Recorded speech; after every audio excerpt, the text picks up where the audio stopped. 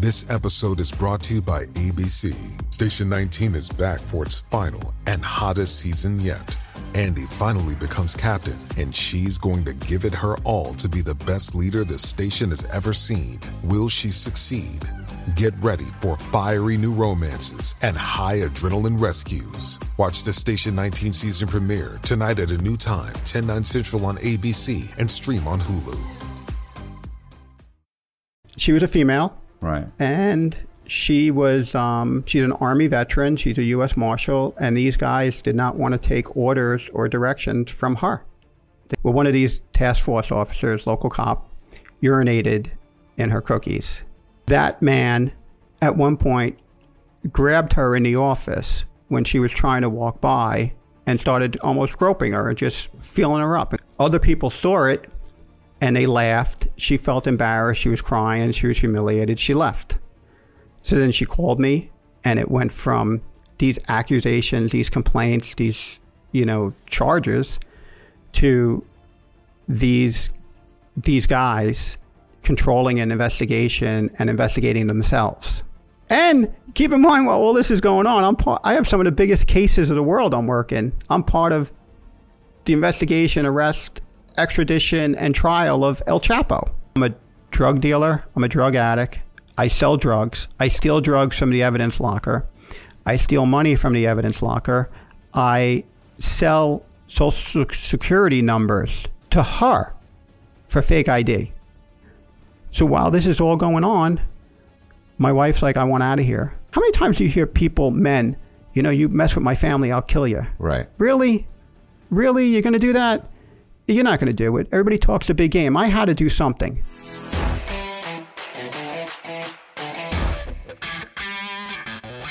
Hey, this is Matt Cox, and I am here with Bobby Ledogar. He is a former U.S.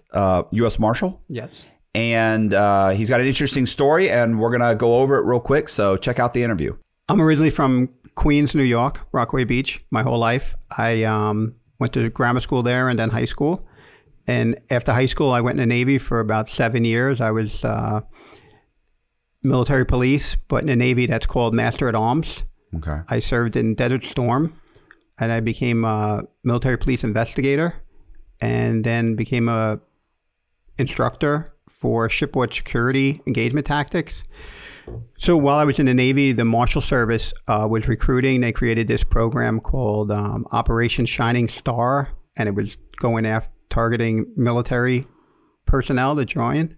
And I was one of them and was selected and went into the Marshal Service in 1995. So how long were you in the Navy? Almost 7 years. I went in right out of high school in 1988. And I got out of the Navy on a Saturday in June of 95. And on Sunday, June of 95, I was in the Marshal Service. I didn't even have a break of service at all. Okay. And went to training in Glencoe, Georgia. And then after that, I went right to Eastern District of New York, Brooklyn, and served almost all of my 25 years there in Brooklyn. In the beginning, I started out as a deputy in working court operations, prisoner transport, serving some like civil process, administrative duties, and, doing my little rotations in the warrant squad. So it took a little time, and then I, gravitated right to doing warrants and working the street and doing fugitive investigations. And after some special assignments of protection details and even some high-profile trials, I eventually was right into the warrant squad and did that. I bet your majority of my career is working warrants, and I was lucky enough to be part of the New York, New Jersey Regional Fugitive Task Force, which started right after September 11th and funded by Congress. It's one of the biggest task forces in the nation and still is. And is that what you like? If you're a police officer, a lot of them, ultimately they want to work like homicide. They want to that's is working the the fugitive or the warrant squad? Is that like what you like when you join? Is that like that's the goal? That's it for when you're a deputy marshal with the U.S. Marshals, that's it. That's the pedestal of being in the Marshal Service. I mean, there's so many different divisions and sections, but everybody wants to work fugitive investigation, warrants. You want to be on a task force. I mean, I worked with the greatest cops in the world. I worked when I was in Brooklyn and the city, I worked with NYPD, and, coming from New York and then dealing with everybody in the nation here with different states, there's nothing better than, NYPD detectives. They're like the best. Mm-hmm. And we had dozens of them. We had NYPD sergeants, lieutenants, then we had state police officers, immigration, customs officers there, DHS. We even had relationship with DEA and ATF, even FBI and Secret Service. And we just worked together great. And it's, when you join the Marshal Service, you see it on TV and the movies, everybody wants to work fugitive investigations and track down the worst of the worst out there, and in New York, there's no place better to work the street than there. So I did that for years, and stayed in Brooklyn mainly. And then I was moving up, with seniority, and then I put in and I took the test and I became a supervisor back in like 2009, 2010. And my chief is a great man. He had a lot of trust and confidence in me, selected me to become the supervisor. I had to do a couple of months in the courthouse, working with everybody in there. And then eventually my chief put me back into the warrant squad. And next thing you know, I'm there supervising now the guys and girls I worked with for years. But it seemed like everybody wanted that. They wanted me back there because I knew what I was doing, and I made things happen. And I did that for almost 10 years. Our warrant squad was part of the New York, New Jersey Regional Fugitive Task Force, which was in Brooklyn, New York City, as well as out in Long Island, which was Nassau and Suffolk County. I was also responsible for that, along with other supervisors. So what happened is, out in Long Island, it was a sub office, and we had deputy marshals rotating through there.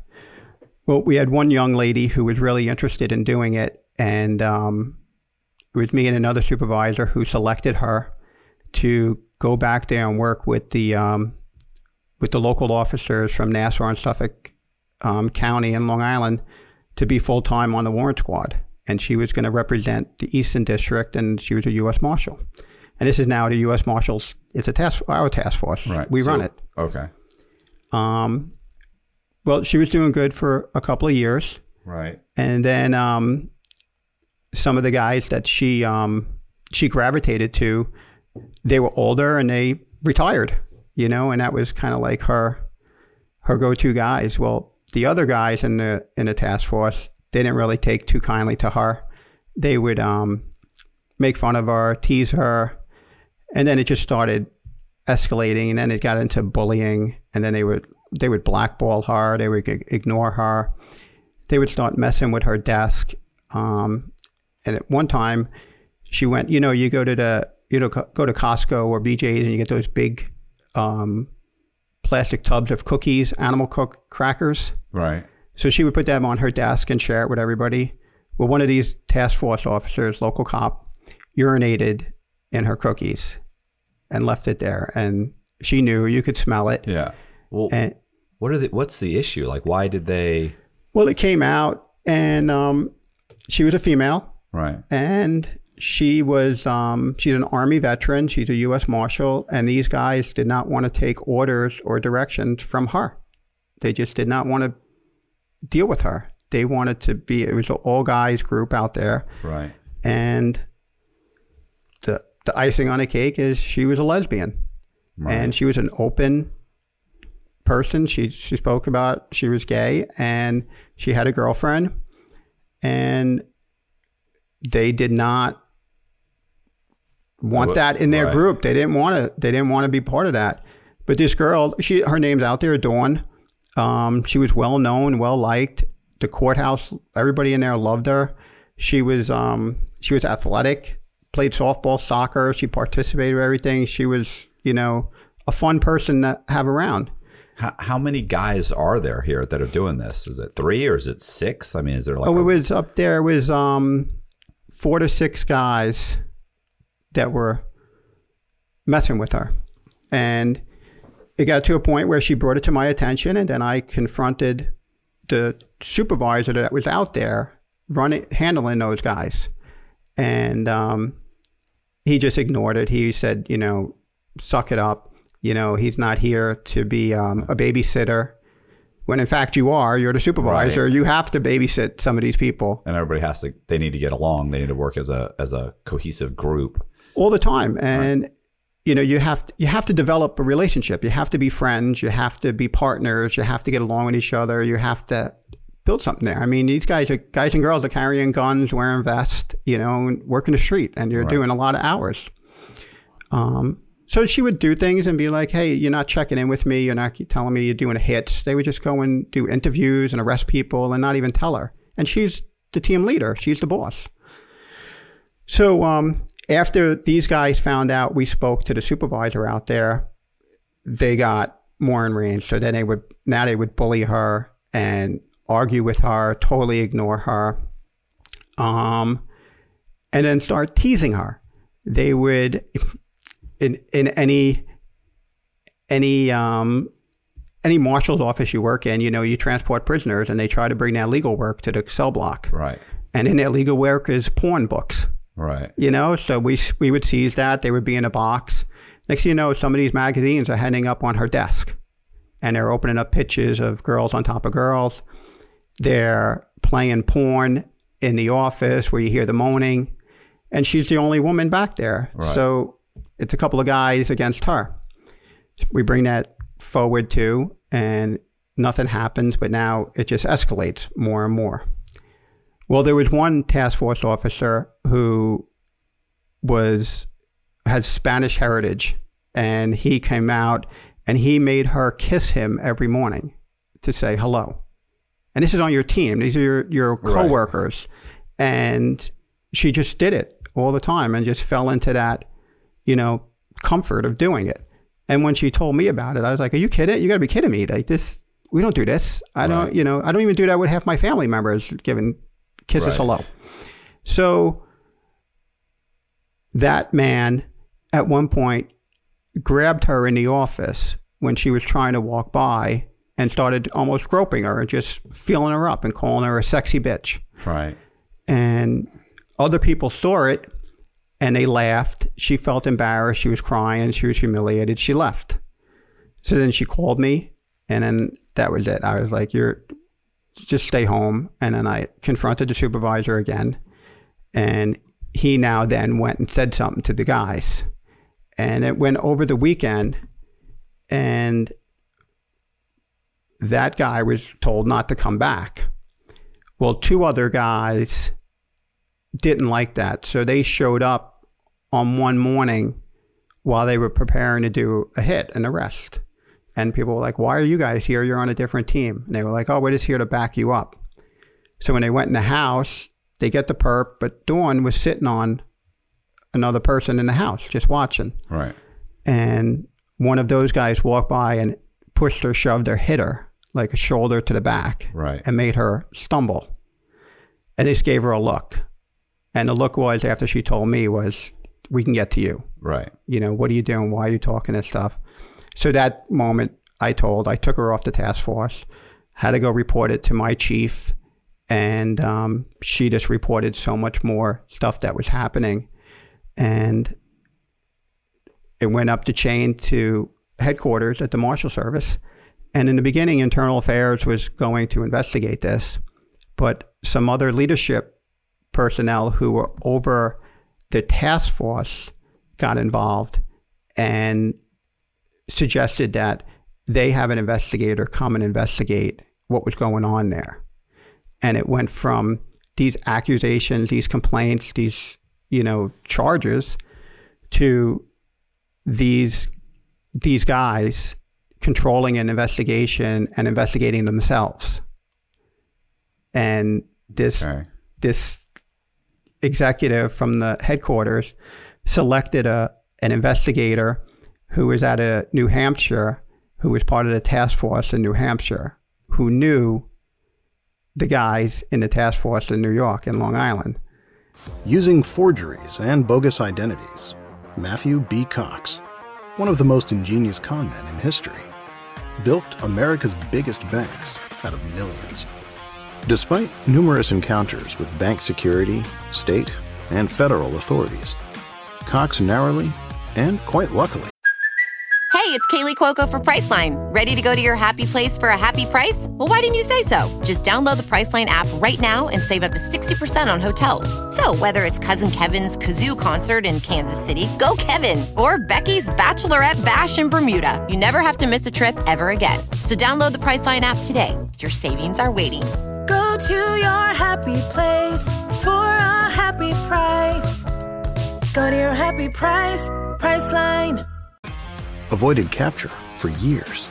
Eventually, he topped the U.S. Secret Service's most wanted list and led the U.S. Marshals, FBI, and Secret Service on a 3-year chase, while jet-setting around the world with his attractive female accomplices. Cox has been declared one of the most prolific mortgage fraud con artists of all time by CNBC's American Greed.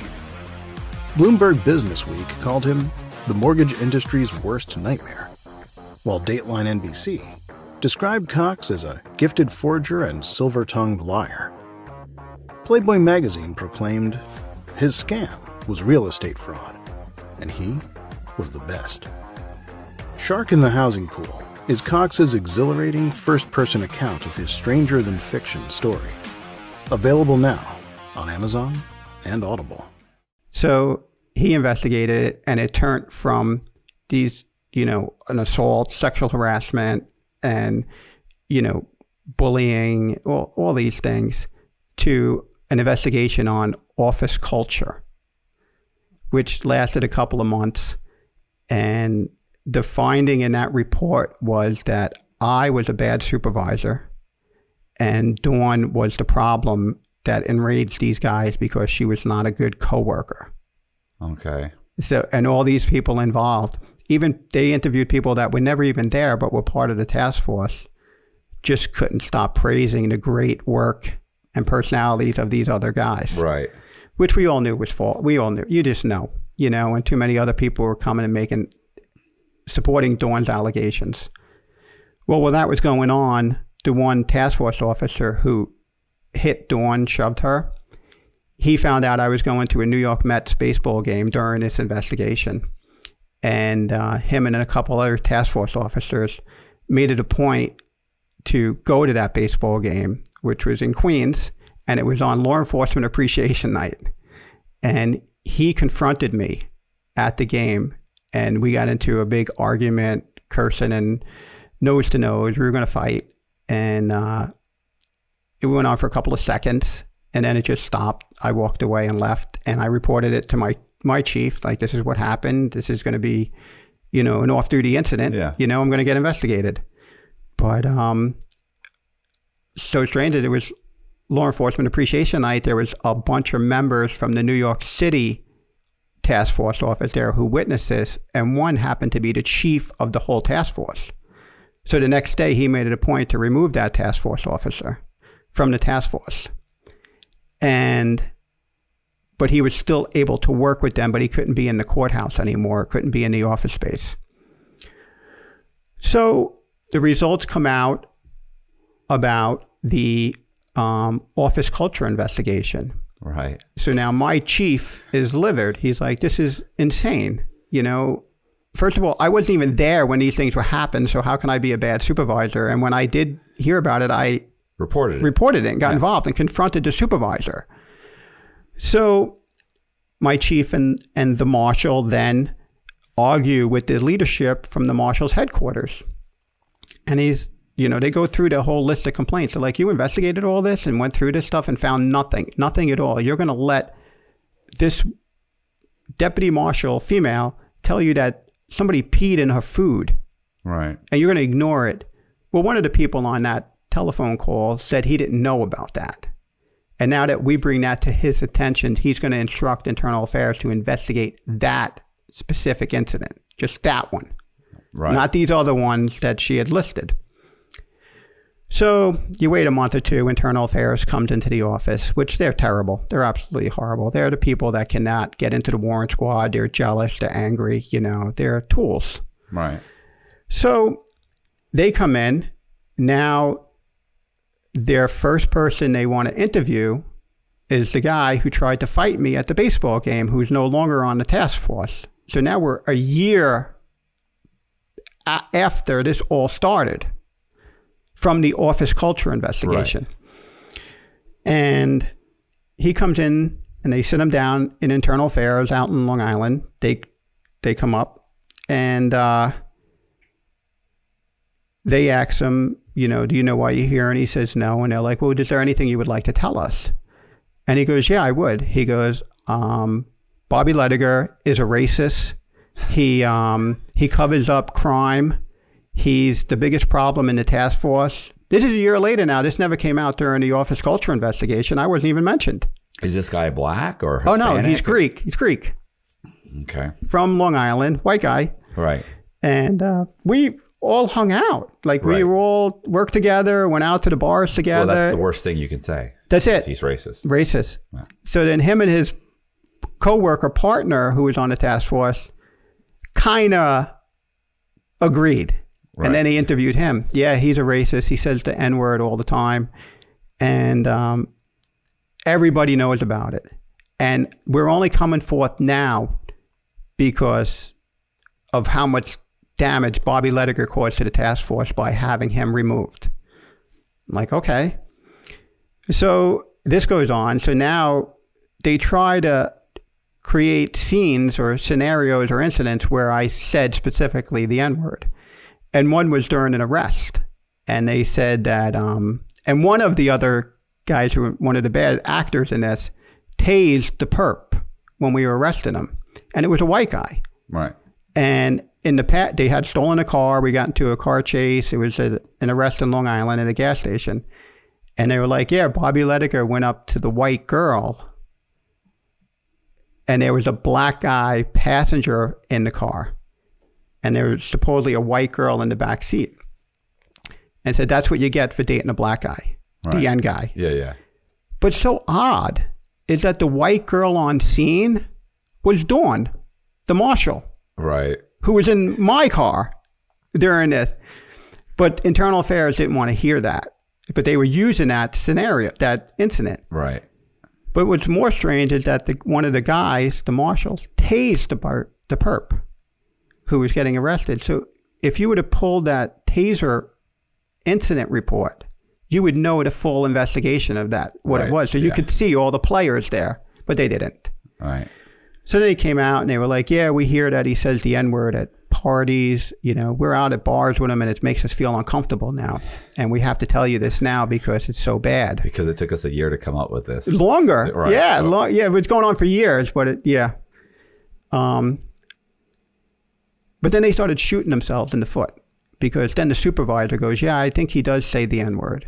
Well, you're a supervisor. Why didn't you report me instantly when you heard that? Right. So you're a dereliction of duty. These other guys are not supervisors. They're investigators. So they'll play that. So they investigate me and they're like, you're a racist. Then they said one of my sources of information, an informant, was married to my wife. And that's why he's my informant. And What? Yeah. One of your informants was married to your wife? This is what the bad actor said about me. That I was associated with a felon. Right. And he and I owned a gym together. Okay. And that same guy is my informant. And prior to that, he had been married. When you said married. No, this was a story they made up. Okay. That he was married to my wife. So your current wife, your current wife was his ex-wife. Correct. Okay. Yeah. All lie. Total lie. Right. And well, you would think that would be easily discounted, you know? Proven. Oh, no. They were questioning me about that. Everything. And they were like, you let your informant live at your house. He was married to your wife. They're having sex. I'm like, this Internal Affairs. These are my own people asking me these questions. So what are you trying to get at? So it's all lies. Right.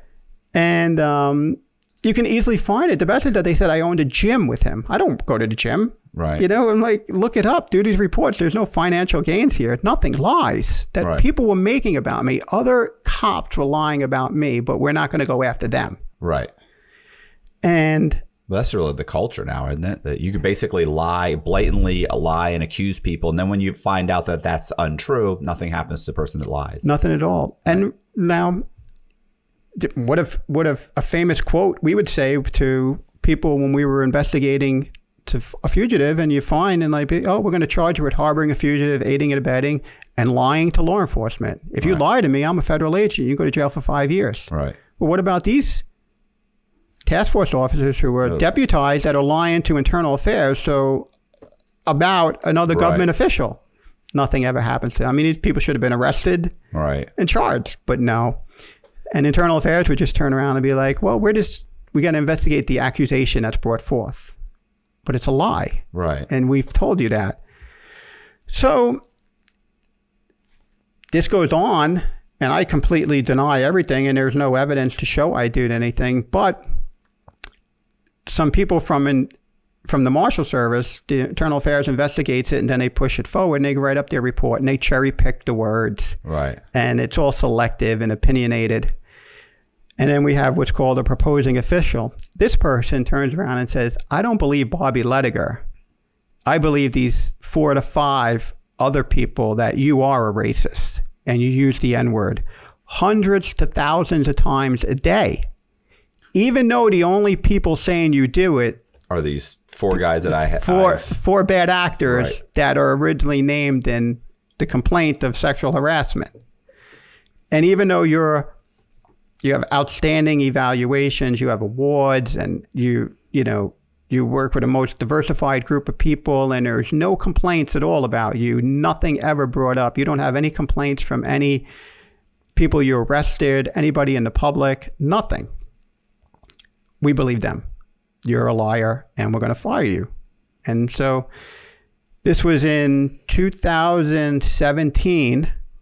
I was proposed removal. I had to hire a lawyer because we have no union, and we have some silly association, the Federal Law Enforcement Officers Association. It's a joke. And I have a private attorney.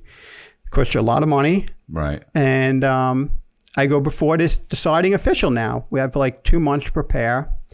I collected hundreds of letters of support. My background was perfect. And I go before this woman who's a chief and plead my case to her and present evidence of those people being racist and sexist and degrading and lying about me. But what's so strange is that before I get to do that and sit down with her, the day before, she oddly gets a phone call from a civilian who wants to report to her that I steal cell phones from people I arrest, and I gave her one, and that I'm a bad person. Okay. It's very confusing, right? So this woman was the ex-girlfriend of one of the guys I worked with in the task force, who was friends with these bad actors in the task force, rode a motorcycle with them. Well, one of those men, gave her their name and phone number to the deciding official, which is all secret. This is all private. Which should tell you something's wrong right off the bat. Right. And then that I stole a cell phone and gave it to her. So you're in possession of stolen property. Right. Does she have a cell phone? Did she provide the cell phone? Did she? Well, this is even better. That deciding official tells us, and my lawyer's like, you have to report that to Internal Affairs. Right. So now I have a new Internal Affairs investigation on me while I'm getting proposed to be fired. Right. And now we move forward towards our hearing. Talk to her for a few hours, and the woman is just blown away. Like, she can see it. Yeah. She's like, this is pure retaliation. This is horrible. So are you allowed to present witnesses? Or you just... No, it's just me and her. with my lawyer. Dawn couldn't show up and say, this is what's going on. No, but Dawn wrote a letter in support of me. That's the best you can do, is that we have letters of support to refute that. And she read every one. She listened to me.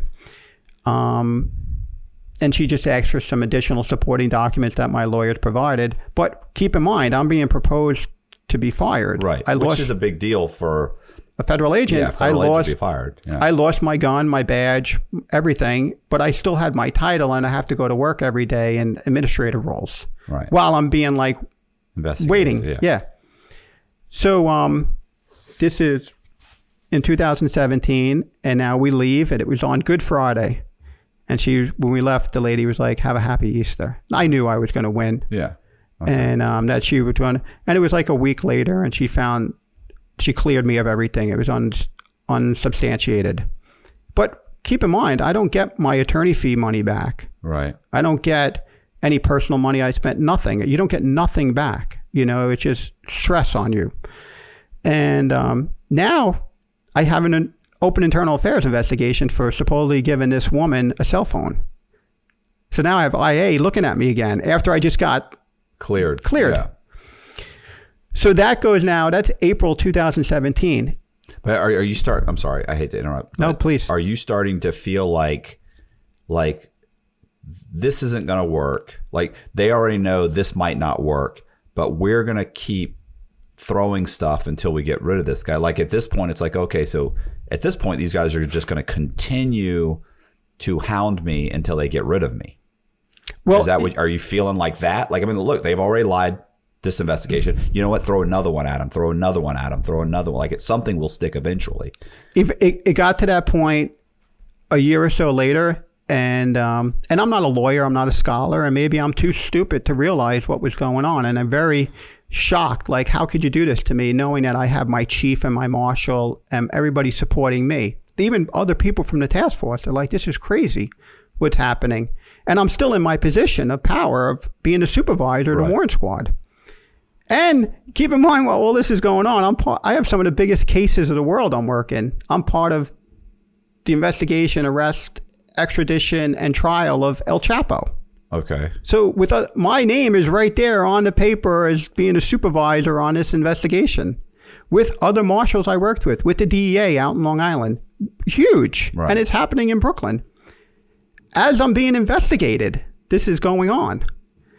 So I'm under investigation. It lingers for 2 years. Not until April 2019 do I get a notice from Internal Affairs that they want to talk to me. It's like, you got to be kidding me. This has been going on forever. Right. So thinking nothing's going to happen, that they would have just dismissed it. Right. As that's happening, I also arrest a U.S. Marshal's top 15. It's like an equivalent to an FBI top 10. Right. This guy, Andre Nevison, wanted in Brooklyn, on the Marshal's top 15 for a decade. Was on America's Most Wanted with that John Walsh. Yeah. And he murdered his sister and his girlfriend. Okay. So many people worked that case. They stepped all over it. It was a disaster. I come in and we get a teletype that his FBI number is hitting in Connecticut. But what does that mean? That he was fingerprinted, and it comes back to his fingerprints match this FBI number, but the name and the date of birth aren't the same. So Bridgeport, Connecticut let him go. They let him go. They don't follow up. So we come into work the next day, and I got the teletype, and we're reading over it, and I asked one of my analysts to call up there to find out. And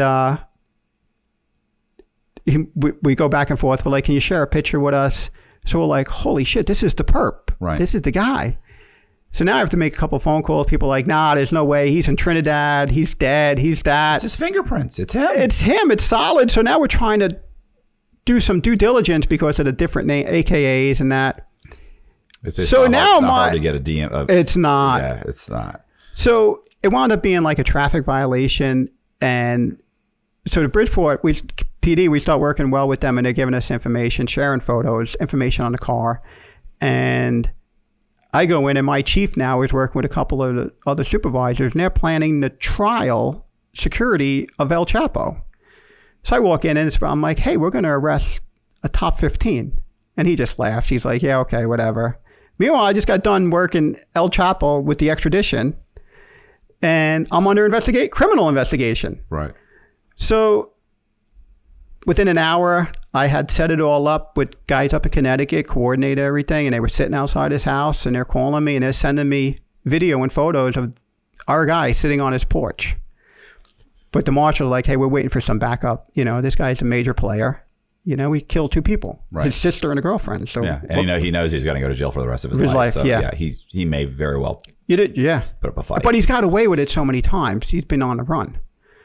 But he's wanted out of Brooklyn, and he's in Bridgeport. Within an hour, they call me up, send me a photo. They're like, we arrested him, and I got the deputy marshal up there. He's like, thank you, you just made my career. I arrested a top 15. I'm like, yeah, no problem. Not looking for anything. I did my job. So I go in and I tell my chief, and he's like, I can't believe this. That year, our district, Eastern New York, as District of the Year, for being one of the largest districts in the nation, 8th largest district in the nation for the work we did with El Chapo and the arrest of this top 15. So, right. Because of me. Right. But no crap. I'm like, yeah, whatever. You did your job. And I'm under criminal investigation.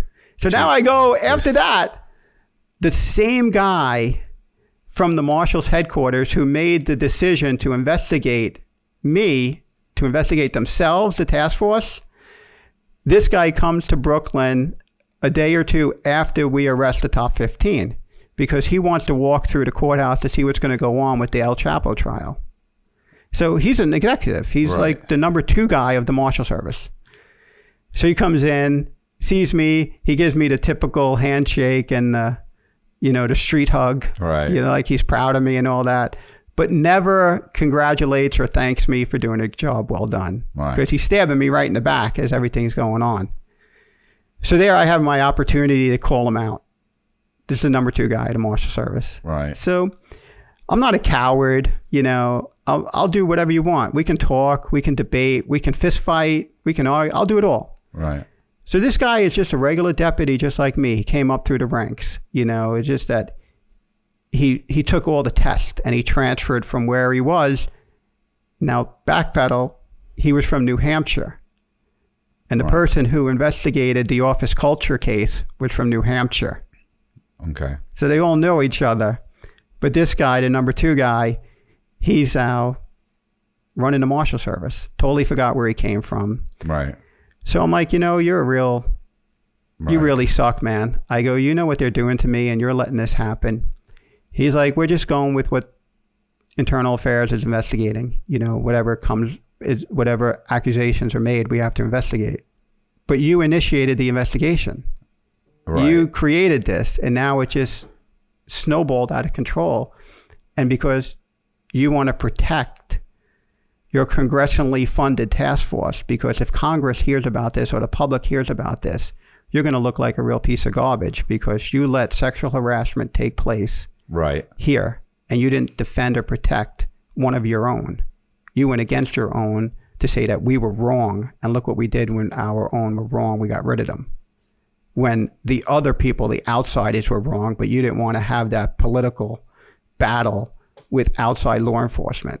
Right. It's silly, but it's true. It happens. So now I just do this big arrest. I'm under IA. Now I get notice that they want to talk to me. So finally, now I have to go to headquarters with my own private attorney. Again. Right. So now I go there and I'm summoned to be there for 2 days. 2 days of investigation against me. And it's stemmed and it's a whole list of things. And it's just because of a phone call from a woman That's how it started. That's how it started.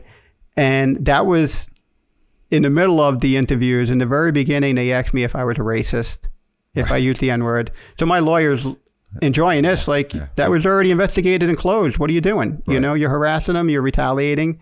So we put it on the record. It was there. Then they said, they asked me about the man who started all this. So we're like, this has already been asked and answered. It's already done. What are we doing here?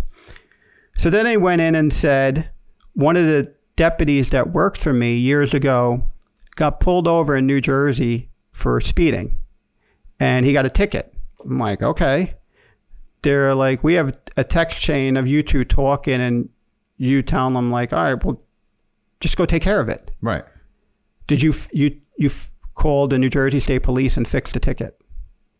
I'm like, that's what you're getting off this day. So they said I misused my power to get a ticket fixed, which I didn't. And that deputy admitted it, saying I didn't do anything. Right. But still, they used my... they just throw enough at you. But that was one thing. That was abuse of power. Then they went in and said, I stole a cell phone, that they have a photo of it, but they don't have the cell phone. Then that lady said, she had a shotgun and I gave her shotgun bullets, but they don't have any of that. And now she has a criminal history. She'd been arrested before, so she shouldn't be in possession of a gun. She said I stole a camcorder and gave it to her, but they had a picture of the camcorder that had the serial numbers on there, but they didn't run it. We don't know what that is. Right. We don't know if that was stolen. Well, it gets even better. I was going to say, first of all, she's admitting that she's a felon in possession of a firearm. That's 3-year mandatory minimum. In New York. I was going to say federally, that's... But that's New York. It's the worst state in the world to get charged with a gun crime. You know, you're going in. But they don't care. Yeah. Because it's against me, Bobby Ledogar. Right. Then she just adds more to it, and it gets better. I'm a drug dealer. I'm a drug addict. I sell drugs. I steal drugs from the evidence locker. I steal money from the evidence locker. I sell social security numbers to her for fake ID. So me and her are collusion with social security numbers to people. I filed for bankruptcy, which destroys your security clearance if I ever did that. Right. I am a bouncer at a bar. I'm 5'6", 160 pounds. Right. I'm a bouncer at a bar. Yeah. I don't fight, you know. I cheat on my wife. My wife cheats on me. I misuse my government vehicle. You don't like children or small animals. Nothing, all that stuff. Right. But yet I would hang out with this woman, with her then boyfriend, when we were working all together. We went out to dinners, restaurants, bars, but all of a sudden, this. But can't provide any evidence on any of this stuff. So the Marshal Service takes it and runs with it. And they're going more and more and more and asking me all these questions. They never give me a drug test. They never do an inventory of the evidence lockers. They don't want anything that doesn't support their version of the events. But why not? Why wouldn't you want to know the truth? Why wouldn't you be like, wow, this guy is getting screwed here. And he's another Marshal. We're going to investigate one of our own. That's what it really comes down to. And we're going to destroy him. Right. He's well known. He's got over 20 years in the Marshal Service. He's a supervisor. He's in the Warren Squad. I've been involved in 4 shootings. I've got a great reputation. The men and women I work with love working with me or for me. I don't have any complaints against me. Why wouldn't you want me to be cleared? Why wouldn't you want to find the truth? So as I'm sitting there with internal affairs, I'm hoping you know that. Do you know the answer to that? No, I'm still looking for it, man. I'm trying to think of one. Well, I think it's funny is I have people ask me, and they're like, "Who is Bobby Ledogar? Like, who am I that you came at me so hard that you spent hundreds of thousands of dollars to investigate me?" I mean, it got so bad. We lived in Long Island, New York. I had a beautiful house. I had a mother and daughter house on a half-acre land. Nice big pool in the backyard. I would have parties at my house every year for all the guys and girls I worked with, friends, family. And I had to work in Brooklyn, and I was a good hour or so from home. And my wife was home alone. My mother-in-law lived next door. And the neighbors would tell my wife and my mother-in-law that there's undercover cops sitting on the block. And then we were getting screws put in our tires. They were coming on our property and putting stuff in our cars. We were getting pulled over. All of this started because you told a couple of fraternity guys, stop bullying this chick. 100%. And it's a fact. That's why it started. It's a fact. It all came out because those same men who were bullying her and hit her and harassed her, they admitted in their own statements that I violated the blue wall. I went against them. I believed her over them. And they admit it. And the internal affairs saw it. And my own people, my own leadership read it and saw it. and they knew people were coming after me. So now these people put my family and life jeopardy. They put my wife in fear. So while this is all going on, my wife's like, I want out of here. We turn around, snap at a finger, and we sell our house in Long Island. Buried by the U.S. government and ignored by the national media, this is the story they don't want you to know. When Frank Amadeo met with President George W. Bush at the White House to discuss NATO operations in Afghanistan, no one knew that he'd already embezzled nearly $200 million from the federal government. Money he intended to use to bankroll his plan to take over the world. From Amadeo's global headquarters in the shadow of Florida's Disney World, with a nearly inexhaustible supply of the Internal Revenue Service's funds, Amadeo acquired multiple businesses, amassing a mega conglomerate. Driven by his delusions of world conquest, he negotiated the purchase of a squadron of American fighter jets and the controlling interest in a former Soviet ICBM factory. He began working to build the largest private militia on the planet, over 1 million Africans strong. Simultaneously, Amadeo hired an international black ops force to orchestrate a coup in the Congo, while plotting to take over several small Eastern European countries. The most disturbing part of it all is, had the U.S. government not thwarted his plans, he might have just pulled it off. It's insanity, the bizarre, true story of a bipolar megalomaniac's insane plan for total world domination. Available now on Amazon and Audible. And I'm still working and she works. I have a couple of years till I can retire. My family is good. We have a condo in Queens. So me and my wife are staying there. My mother-in-law had to go stay with another family member, and then we wound up buying a house in Florida while we're still working. So my wife's like, that's it. She talks to her boss. He finds out what's going on. People are like, this is insane. This can't be happening. And it's like the movie Copland. You know, it's Sylvester Stallone where all the dirty cops live in one neighborhood. So we're like, no, it's happening, you know. And even my own chief just couldn't believe it. And they were like, what are you doing? Like, I'm like, how do I protect my wife? Right. What do I do? You know, you hear all these people, you know, and not to diminish anybody or anything, but how many times do you hear people, men, you know, you mess with my family, I'll kill you. Right. Really? Really? You're going to do that? You're not going to do it. Everybody talks a big game. I had to do something. Right. And the only way to protect my wife was to leave the state. And that's what we did. And I stayed in New York, and I would take leave and go back and forth to visit with her in Florida. She worked from home now in Florida with her company out of New York, which was great. They helped us out a lot. And now this is in 2019. Yeah. I was going to say that I think the problem is that you wouldn't, like, it's not a far leap because for you to do that, because given the situation, like, you wouldn't think it would have gone as far as it has already gone. So the idea that it wouldn't go a step further, it would be stupid to think, oh no, they won't do anything to my wife. They won't mess with my family. They won't do. No, they've already continually pushed that bar. There doesn't seem to be a limit. So to say, hey, look, let's just sell. Let's get out of this. I mean, I can totally see that, because I was thinking, wow, that's like, you know, that's a huge step. But at this point, they don't seem to be stopping. So I don't see what other choice you have. Nobody seems to be looking out for you. No one is looking out for me. Granted, I had the support of my own district. The people like backed me and like, you're a good guy, but that goes so far. Yeah. You know, I need presence. I need protection. I need money, you know, and what do you do? Right. So that was the best thing we could did. We didn't want to do it. You know, we changed our whole lives. And the agency, the Marshal Service, knew I was doing that. I told them in internal affairs that I had to leave because you people did nothing for me. You knew they were coming after me. They told you they were coming after me, and you did nothing. Right. And they still, to this day, you never helped me. Nothing. They tell you when you're in internal affairs, you're sitting there like, well, you can call EAP, you know, the Employee Assistance Program, you know, right, to vent to some lady in India that I'm feeling depressed or something. Right. Like, come on. So, and I'm still working. So now we'll back up a little bit again, and I'm still in internal affairs being interviewed. So they're asking me about being a drug dealer, stealing money. They're asking me then if I'm a bouncer. They're asking me if I fix tickets. Now they want to see my cell phone. The government cell phone, here you go.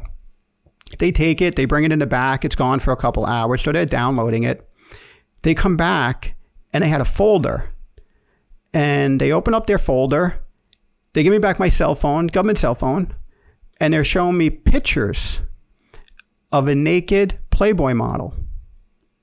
I'm like, okay. They're like, do you know who this is? I'm like, yeah, I know her very well. And she was a fugitive that we arrested. Right. So I'm like, okay. So Internal Affairs is blown away. They're like, she's a fugitive? I'm like, yeah. I go, it's all over the news. It's all a big thing. I go, it was a Hague Act. She kidnapped her daughter from the husband who was in France. She was from Vietnam. And they issued a warrant for her. We arrested her the next day trying to flee the country with the daughter and brought her in. I said, we photographed everything that she had. She was an international Playboy model, a DJ. Right. And I'm like, I took pictures of the Playboy book for identity and evidence. Here's all her clothes. Here's all her jewelry. Here's her 5 cell phones, her laptops. Here's everything we have. Here's all the emails from the U.S. attorney saying thank you for all that information. All right. So it's a case file. It's a case file, 100%, 100%. And it's all there. The emails are there.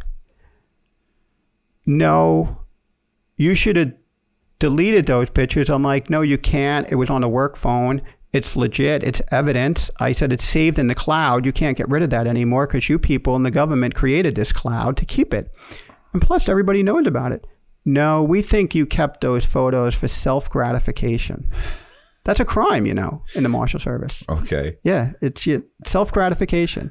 So the lady who's saying that to me, I just assumed that she was jealous because she did not look like the Playboy model. So that was a personal hit toward me. I'm like, I'm married. Been married for 25 years. My wife is absolutely gorgeous. And this is the year of the internet.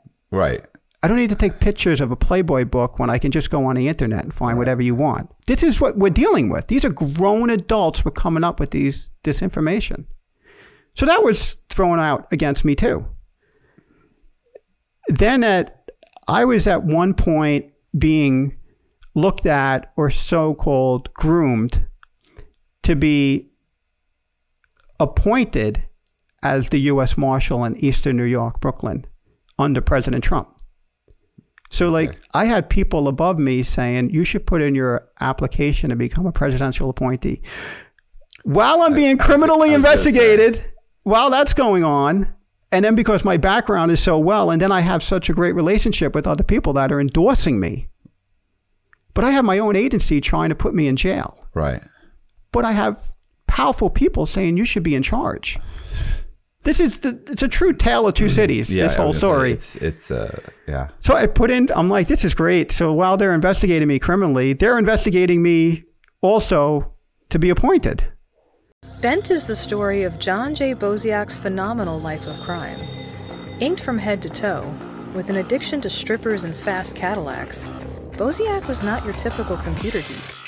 He was, however, one of the most cunning scammers, counterfeiters, identity thieves, and escape artists alive, and a major thorn in the side of the U.S. Secret Service as they fought a war on cybercrime. With a savant-like ability to circumvent banking security and stay one step ahead of law enforcement, Boziak made millions of dollars in the international cyber underworld, with the help of the Chinese and the Russians. Then, leaving nothing but a John Doe warrant and a cleaned-out bank account in his wake, he vanished. Boziak's stranger-than-fiction tale of ingenious scams and impossible escapes, of brazen run-ins with the law and secret desires to straighten out and settle down, makes his story a true crime con game that will keep you guessing. Bent: How a Homeless Teen Became One of the Cybercrime Industry's Most Prolific Counterfeiters. Available now on Amazon and Audible. So that's all going on.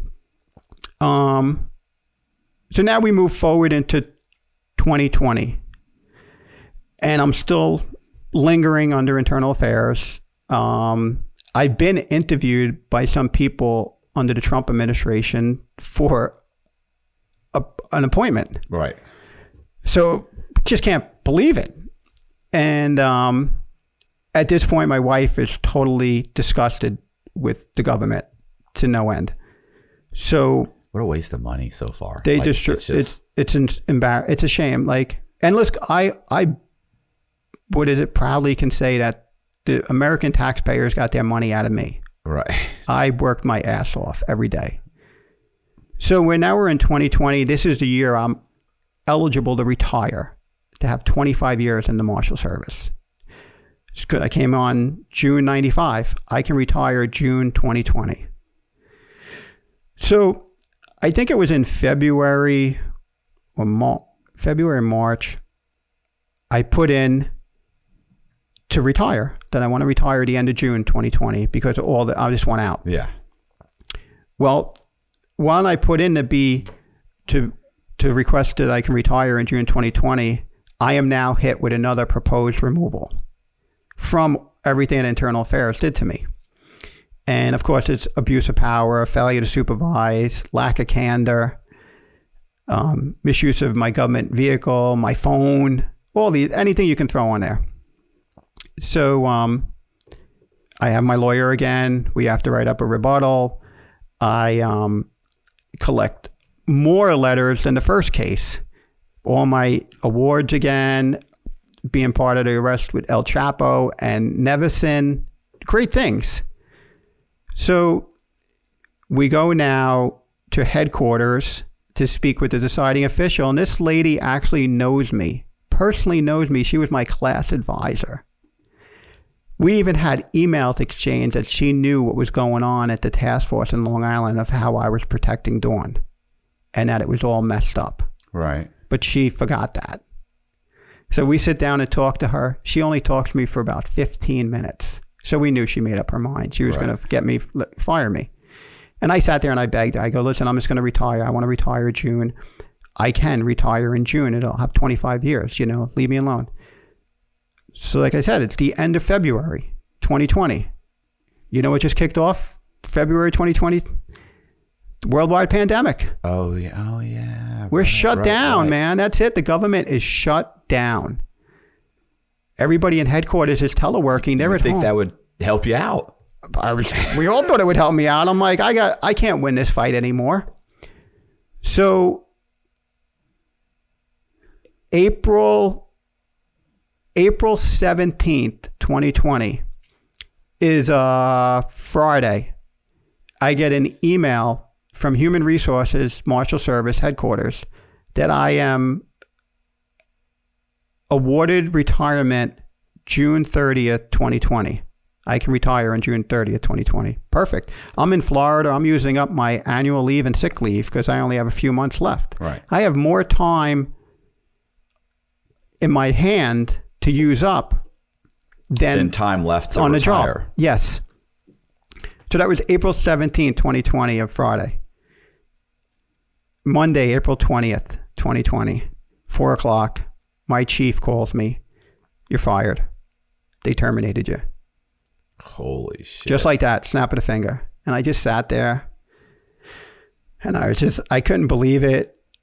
And then I could believe it. And I'm like, all right, this is a joke, worldwide pandemic, we're shut down. So I read what they write. And this lady who knew me, she's like, the Marshal Service leadership doesn't have the confidence in you to perform at a satisfactory level. I respond back, I too don't have the confidence to respond at a satisfactory level, but I've always performed at an outstanding level for the last 20 years, and you all signed off on it. It was in my record. You don't even know what my evaluations are. Right. I'm above what you want me to be. And the best one was that the naked pictures of the Playboy model. I find that you did keep these pictures for self-gratification. Where's your evidence on where you can never prove that? I've never printed them. They weren't on there was nothing to get, like, it was insane. But this is what they come up with. So we then file an appeal with what's called the Merit System Protection Board. It's a joke. It's a kangaroo court that's created by the government. It's supposed to be more for the employee but it's totally turned tides and it's more for the government. And what happens is a guy like me doesn't fight them. You don't go up against the government. You don't have the money to do it. You have to pay for lawyers. I now am fighting them, and I'm very fortunate. I have the National Police Defense Foundation backing me over the Marshal Service, and they created a legal defense fund to help pay my legal fees. Nice. My case is sitting, and it's going to take a while. It takes years because it goes before a quorum, a 3-panel quorum. Right. And they were all appointed by the president. So Biden just last year appointed 3 of them. 1 already resigned. So now there's only 2. It's like, you just can't. Right. So that comes 2020. And what do? I got no job. I lost everything. Right. I lost my salary. I lost my pension. I lost my medical benefits. Everything. Everything's gone. And so for about a week, I sat in a corner crying, depressed, feeling shame and embarrassment. And my wife was like, that's it. Let's go. And I did some great things, man. I had to go. I went on unemployment out of New York. And I did that for several months. And then she's like, we got to get a job. You got to get something. But it's the pandemic. I'm screwed. What are you doing? Yeah, what job? What I put in for Home Depot. I couldn't even get that. Yeah. And next down where I am, I put in and I became a supervisor at a pre-planned retirement center. And it was it's a well-off place, but it was horrible, getting $25 an hour, but I had to do something. They gave me benefits, so I had to have it. But I was really lucky too, because I'm a veteran, and the VA here in Florida was great, so I had medical protection there. My wife had medical protection from her company. They were helping. Then I started searching around a little bit more, and I wound up finding a good job through LinkedIn, which pushing my story out there. Right. And I now currently work as a security consultant for a nonprofit organization, international. I do a lot of traveling. It's great.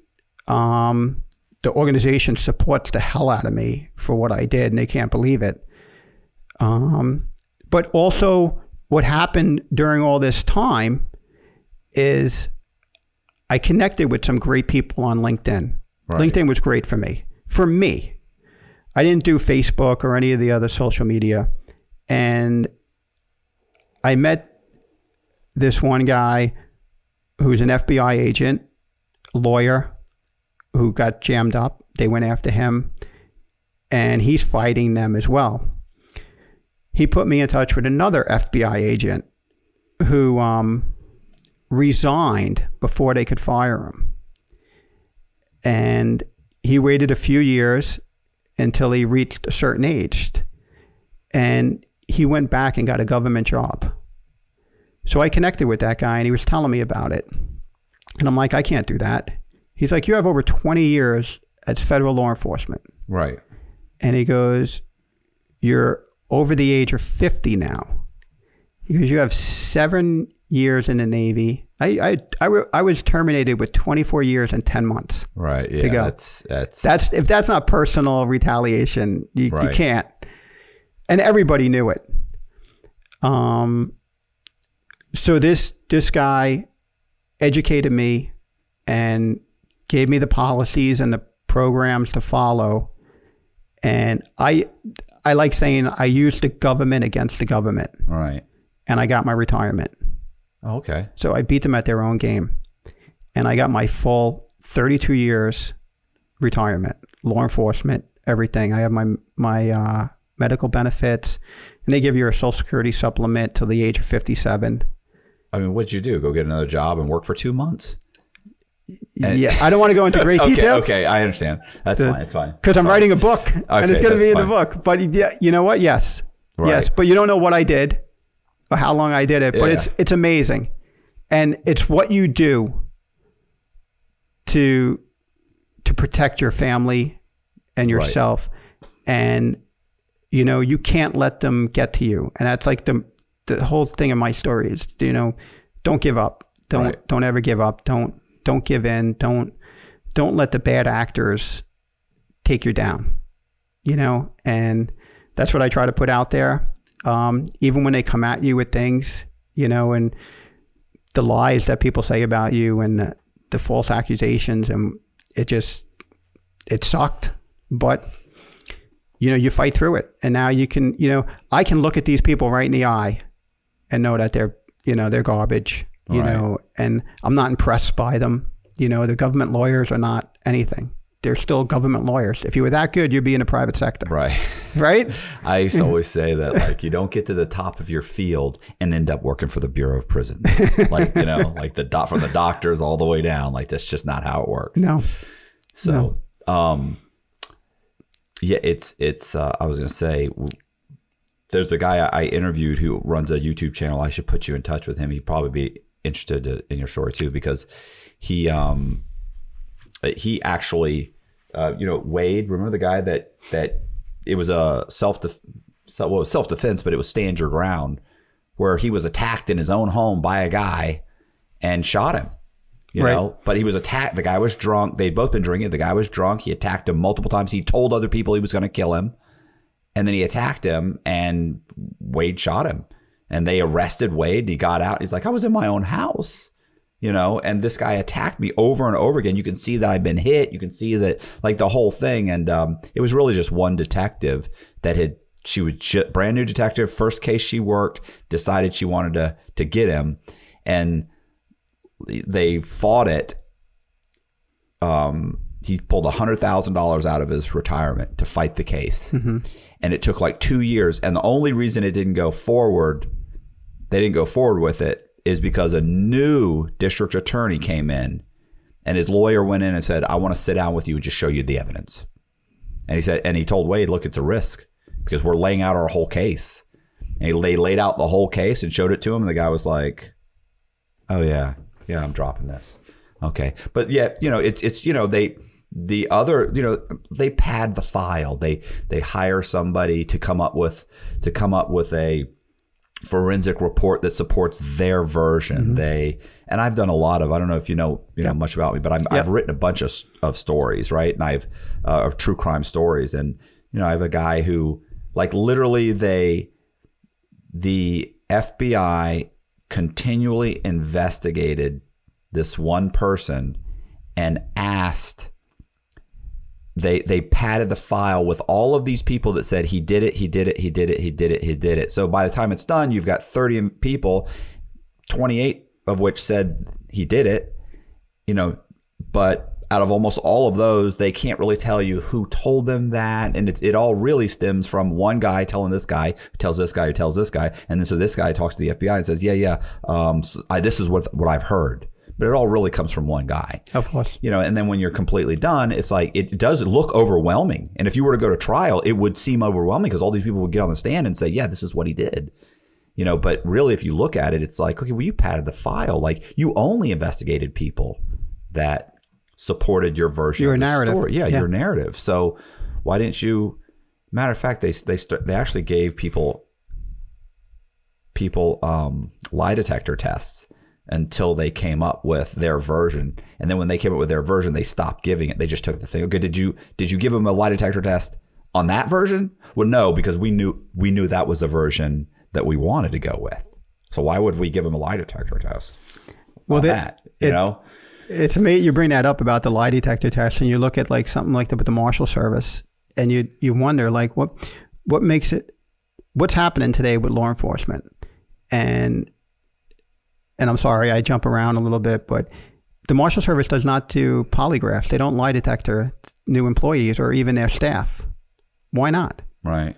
Why wouldn't you raise the standards to have the best people out there? Instead, you lower the standards. You're doing away with some of the fit requirements, the education. Right. Why wouldn't you want the best people? Your weapons quals. And it's amazing. And it all comes down to like the way the culture is today, you know, current events. And it's a shame. I mean, I was watching something a few days ago on ESPN, and they were showing a story of Whitney Houston singing the national anthem in 1991. Right. What happened? What happened today that now everybody's a racist, you know, and that's the thing to call out there. Well, you're white, you're a racist. Everybody's white supremacy. Really? Right. And what happened? Because she came out, beautiful woman. She's wearing sweats. She wasn't dolled up in a gown or anything, and she sang the national anthem, the best anybody's ever heard it. Oh. And when I went through what I went through, and to see that they pulled the race card against me to come at me, they just come out left field. Why? You never saw that coming. Never saw it coming. The best that they said to me, they were like, I was such a racist, and I didn't have, and I don't even know the proper language to use anymore because you don't know what to say. But they're like, you don't have black people at your house. Like, we had dozens of pictures. I'm like, I have to prove that I had black people at my house. My own family members are married to someone of color or anything. Right. And I have to prove this? And I had a guy I worked with, big guy, and we're the same age, same exact age. And black guy from Queens. And we're great friends. And he lives in California now, retired. He wrote one of the best letters for me ever. And he goes off on the letter saying, I'm proud of the Marshal Service for investigating racism and doing what you're doing. But you got the wrong guy. Right. Why don't you ask me and I'll tell you who the racists are. But this is how you're going to do it? Yeah, they don't want to hear that. No, they don't. And it's a shame, and you want to hear the truth. And then just the girl Dawn I defended, she's defending me today. So is she still in the Marshals? No, she retired. And what's odd is, though, during her last year or two, they were going after her and making accusations. The same bad actors that she complained about made complaints about her, that she took her dog to work. She misused her government car, like all the petty ass things.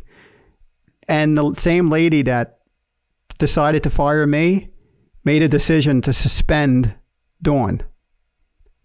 So then she filed an EEO, and they settled with her because they knew the deciding official was showing favoritism toward the task force.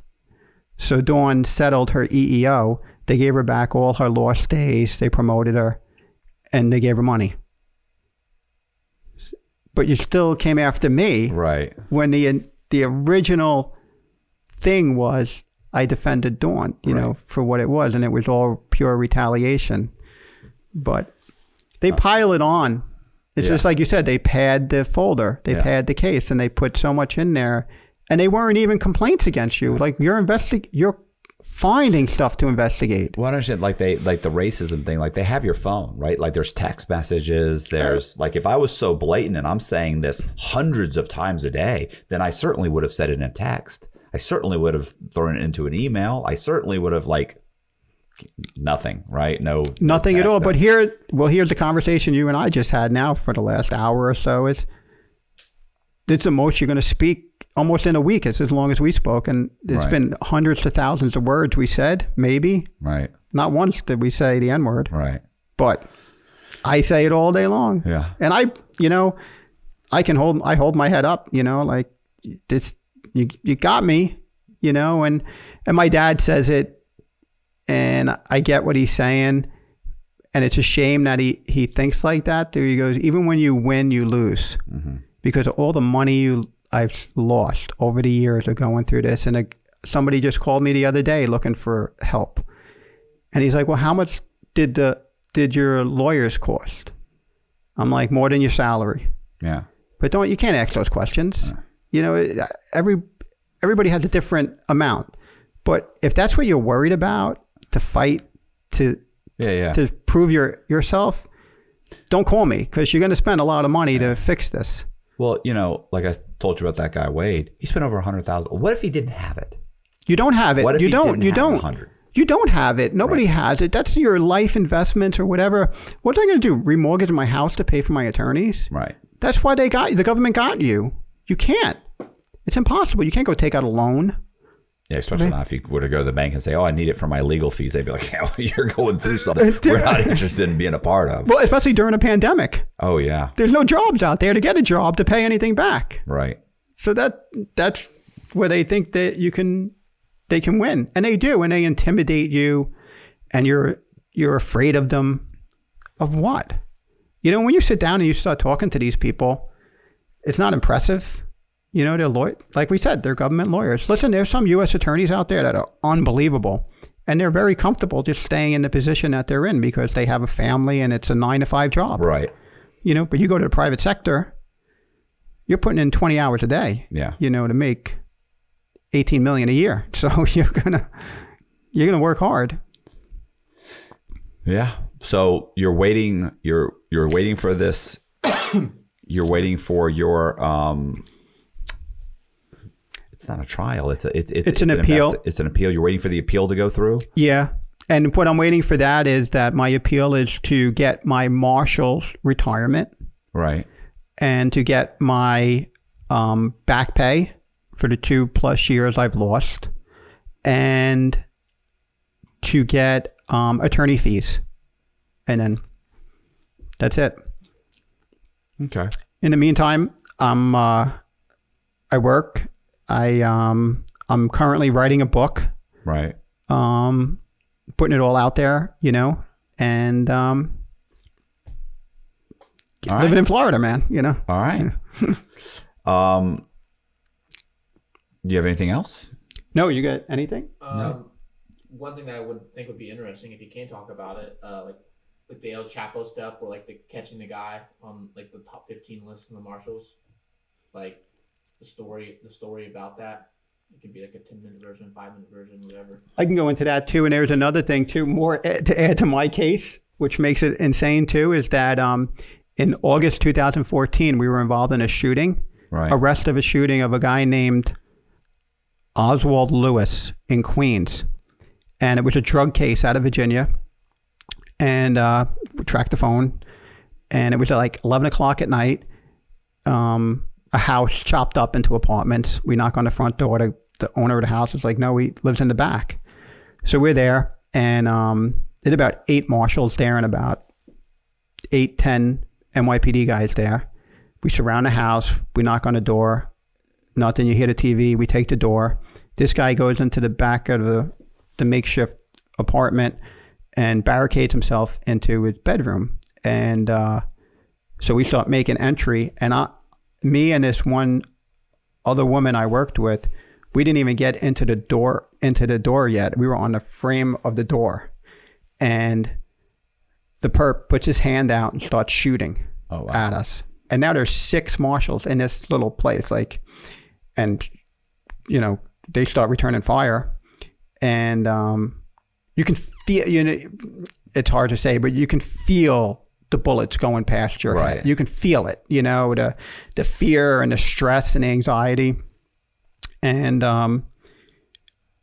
so some of the marshals wound up, when he put his hand out, they shot his hand and shot the gun. And then the perp went and grabbed another gun and started shooting out the window where the NYPD cops were outside. So during the, you know, he finally comes out, he surrenders, we arrest him. And that's going to be bad. I was going to say, like, I mean, after shooting at the cops, I think I'd rather just go ahead, because you're about to spend the rest of your life in prison. No, this gets better. This gets better. So we get him, we put him, we have EMS there and everything on scene within seconds. And it's New York, you know, everybody's coming. So we take him to the hospital, and now he's getting charged with, you know, attempted murder, federal agents and everything. Well, of course, in the courts, you know, it starts getting dwindled down. They're like, yeah, assault, you know, use of a firearm. We're like, it's felony possession. Like, what do you do?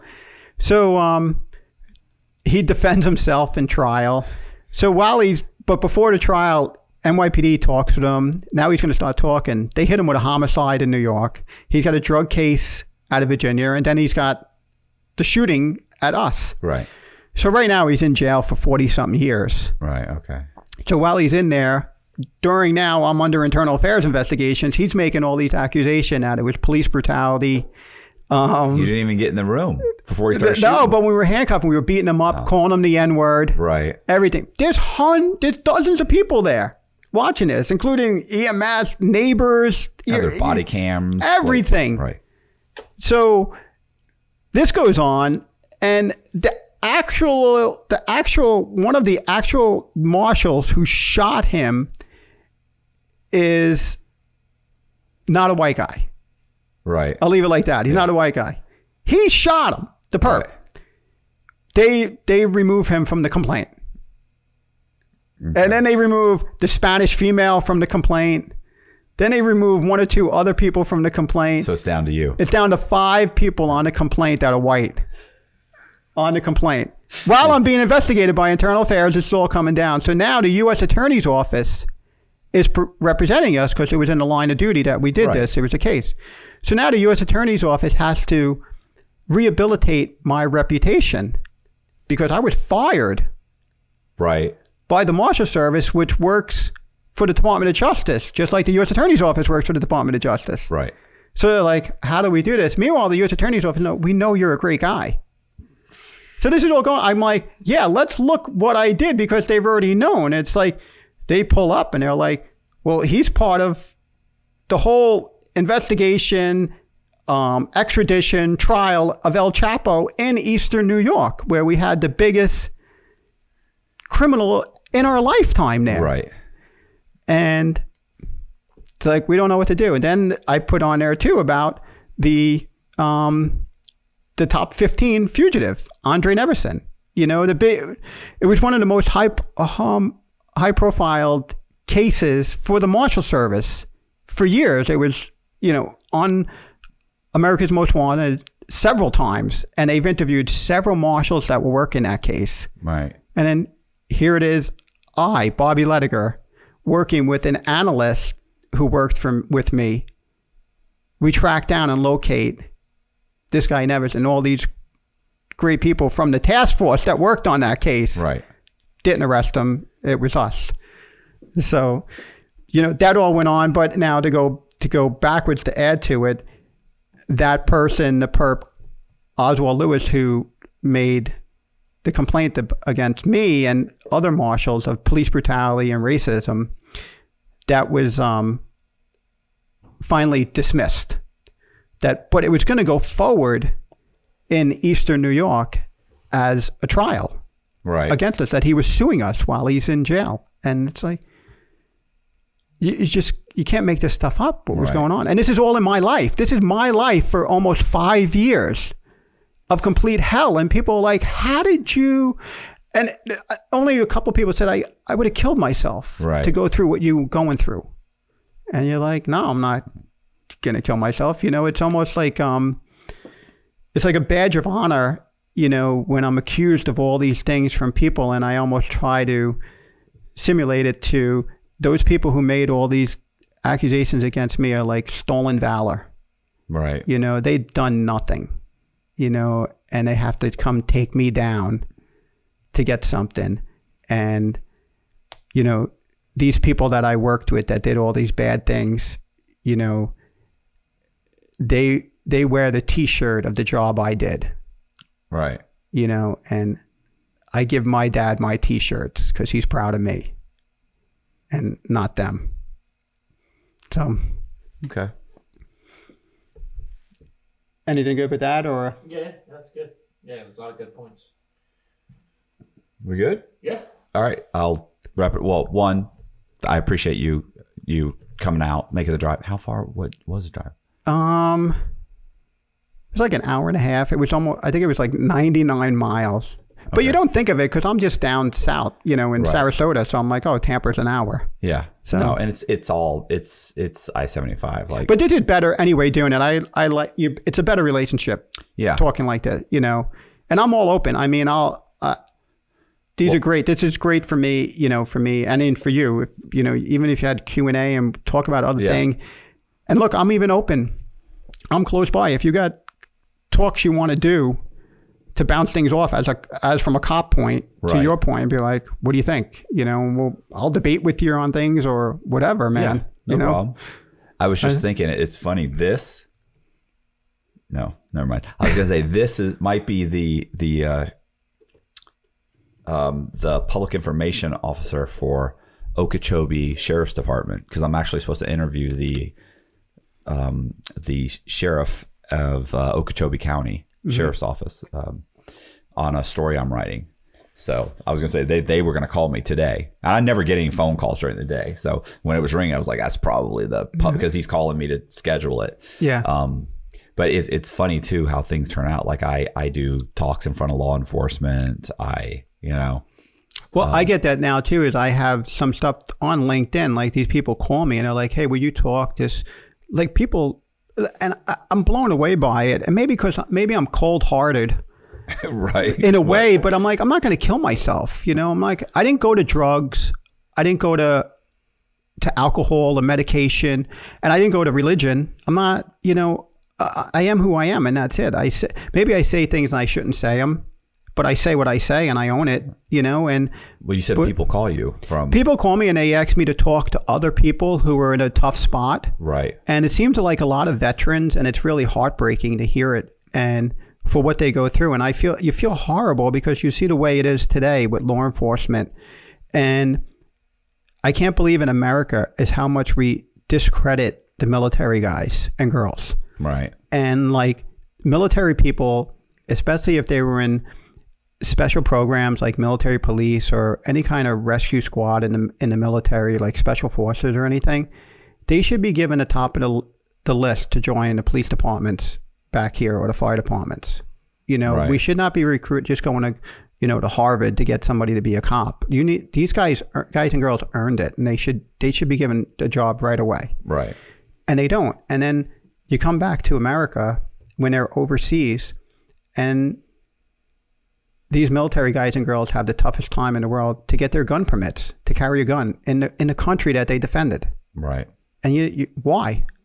And everybody wants to put these tags on them. Well, they got PTSD. Really? Try to stand a post for 8 or 10 hours, protecting other people. Right. Just that in itself, protecting the front gate of an overseas base is glorious to what happens here in America. Yeah. And it's depressing. And it's to go backwards again to talk about Whitney Houston singing the national anthem in 1991. Like, what happened? Why did our politicians do this to us? I don't know. Listen, I went into prison. 13 years later, I came out, and it's just such a vastly different world. Like, imagine being removed for 13 years. When iPhones came out, there were no iPhones. Right. So I go to prison. I come out. Everybody's walking around staring at their phone. Nobody talks to each other. Nobody wants to work. Kids don't want to work. Like, I couldn't wait to work. Kids don't want to get their driver's licenses. They don't want to. It's like, it's insanity. And people don't know how to talk to each other. They don't know, there's so many, the things that people argue over are, initially when I hear the arguments, I kind of scoffed it off and kind of laughed about it, and now they're so passionate about things that seem so irrelevant. And it's like, are you serious? Like do you guys know that China's probably going to invade Taiwan, right? That Russia's invading, has invaded, what do I want to say? Chechnya, Ukraine. Like, there's like other things that are going on. There are bigger problems, we're in trouble. We're in trouble as a country. Our military has been dismantled. Oh man, it's dismantled. Yeah. And you need to spend so much money on things like that. And again, and where's the pride in one? Like, I went in the Navy when I was 17. I loved it. I loved it. And let's revisit some other things. Like, if you want to change the criminal justice system, let's invite criminals joining the military instead of going to jail at certain things. Let's revisit that. Right. Let's make things happen out there instead of focusing only on, listen to the sports figures tell us how to live our lives. Right. We're entertainers. It's silly. It's very silly. I mean, it's dumbest stuff. Things, but I didn't look at them. I mean, like, you're going to explain the whole thing anyway, and I have a brief understanding of what happened, but honestly, I've been absolutely booked the last few days. Okay. So, or the last week or so. But I mean, my basic understanding of I don't know. It's not really a case. I typically do like true crime stuff. I don't know if you looked at the channel or anything. I searched around a little bit. And, my whole thing is trying to get my story out there and trying to get to bigger platforms. Reaching up to you, and telling it, because it's just insane, like what people say. Right. But I get what you're saying, and I looked you up a little bit too to see your background. Right. And being my background, it's an odd thing too. Is I arrested a Ponzi schemer. Okay. Years and years ago, and his name was from New York, Long Island, but his parents lived in Spring Hill, Florida. Okay. And I had to send the marshals there, but not me. With the U.S. Attorney's Office, and to revoke the bond and seize the parents' house. Oh man, it's a scumbag move. Right. Well, I mean, but he's just gone. Yeah. But I mean, it's the problem is that like if you're the victim, silent mode on. If you're the victim of that, then obviously you're trying to claw back as much money as possible. So if he bought his parents a house with the money, I mean, look, I'm sorry, your son's a scumbag, but we're trying to get this retiree as much money back that he stole this money from a retiree or something like. Well, he did good. He was good for a while. He scored like 250, 300 million, wow. Whatever he was doing. But it was him and his girlfriend, kind of wife, and don't let people out on bail, man. You can't do it if you're gonna. He's on trial in Brooklyn, and then he fled, absconded. Yeah. Did he leave the country? Yeah, we went up to Canada. Oh. And but we hit his cell phone and hit him. He was hanging out. He turned his phone on, and in a Subway deli store, like a fast food place. Right. And boom, we had his phone, and then Montreal police went in there and just snagged him up. Yeah. And then, it takes extradition is a pain in the ass. And it took us a few months to go up there and get him, and came back. But what's really sad about the whole story is that his father was a loyal father, and then his father died after they seized his house. Like he destroyed his own family. So his last few 6 months or a year, your house is your son's thrown in jail. Yeah, I understand. I've been that disappointment. So, but that was like the most intense criminal investigation case I ever did. Otherwise, I just worked warrants and worked the street up in New York and part of the task force, and then just went off the, street savages. Right.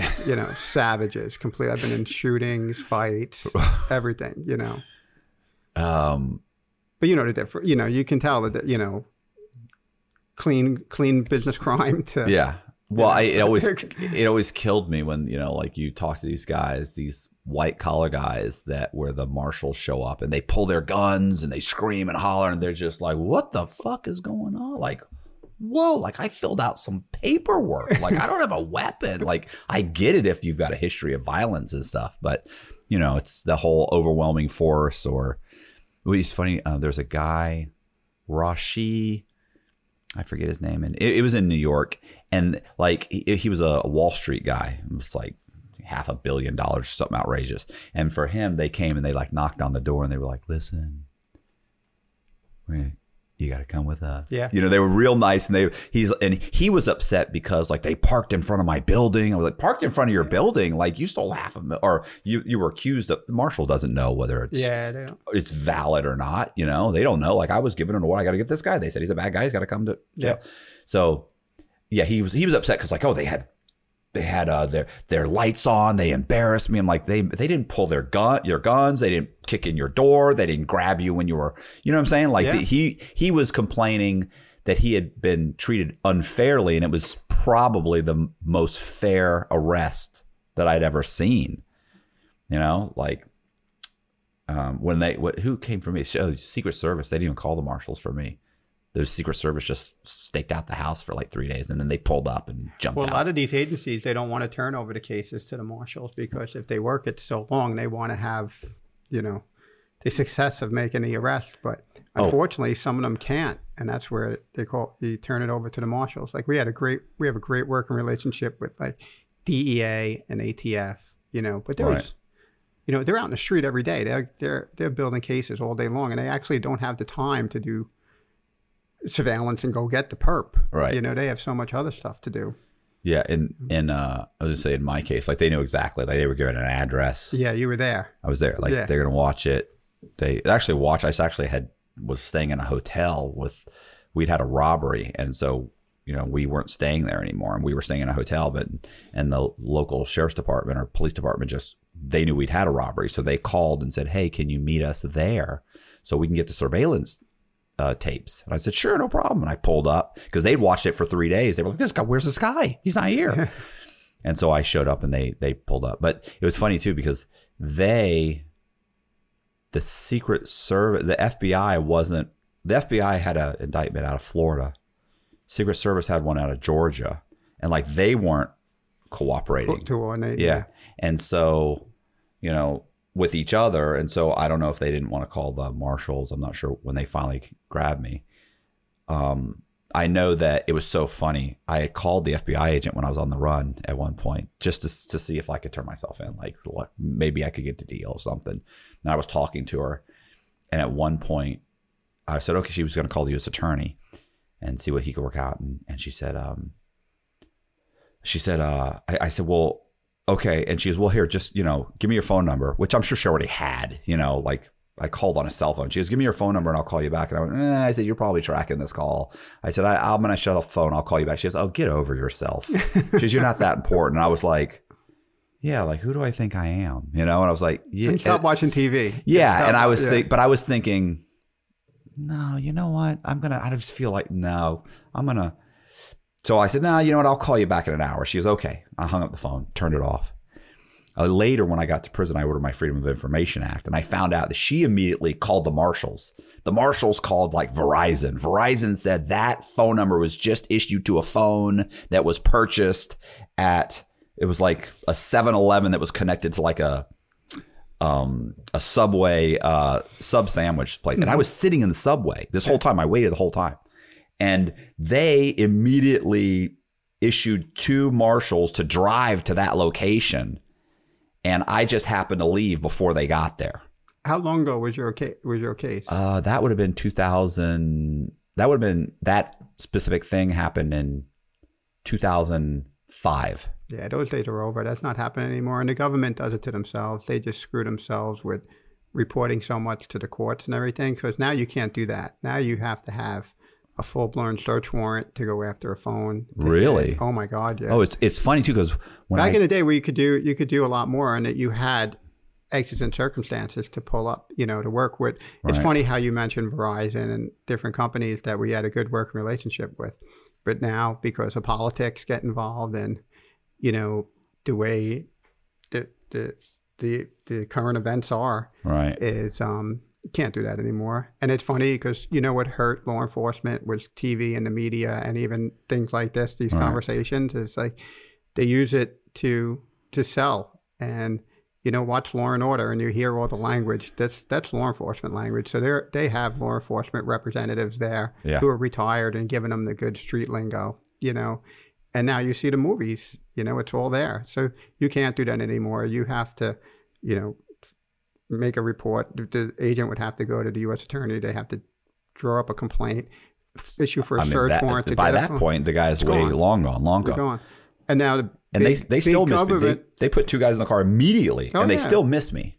But I mean, who knows? If I'd stuck around 5 more minutes, they might have grabbed me. Of course. And it's funny too because I didn't know I was writing my memoir when I had ordered all this documents, right? So I kept saying it was a track phone.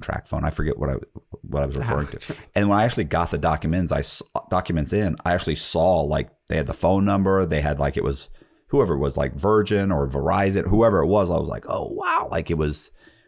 So you can only go back so far now because you're not allowed to look at so much information And it's the same thing like trying to do your IP address on your computer. The computer. Yeah, it is. What they won't. You have to have a warrant. You have to have a search warrant to get any of that stuff now. It's hard. It's hard. It's real hard. I appreciate you coming by.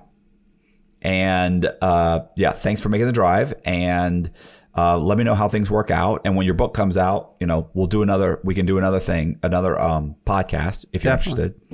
And I'll try and put you in touch with Wade.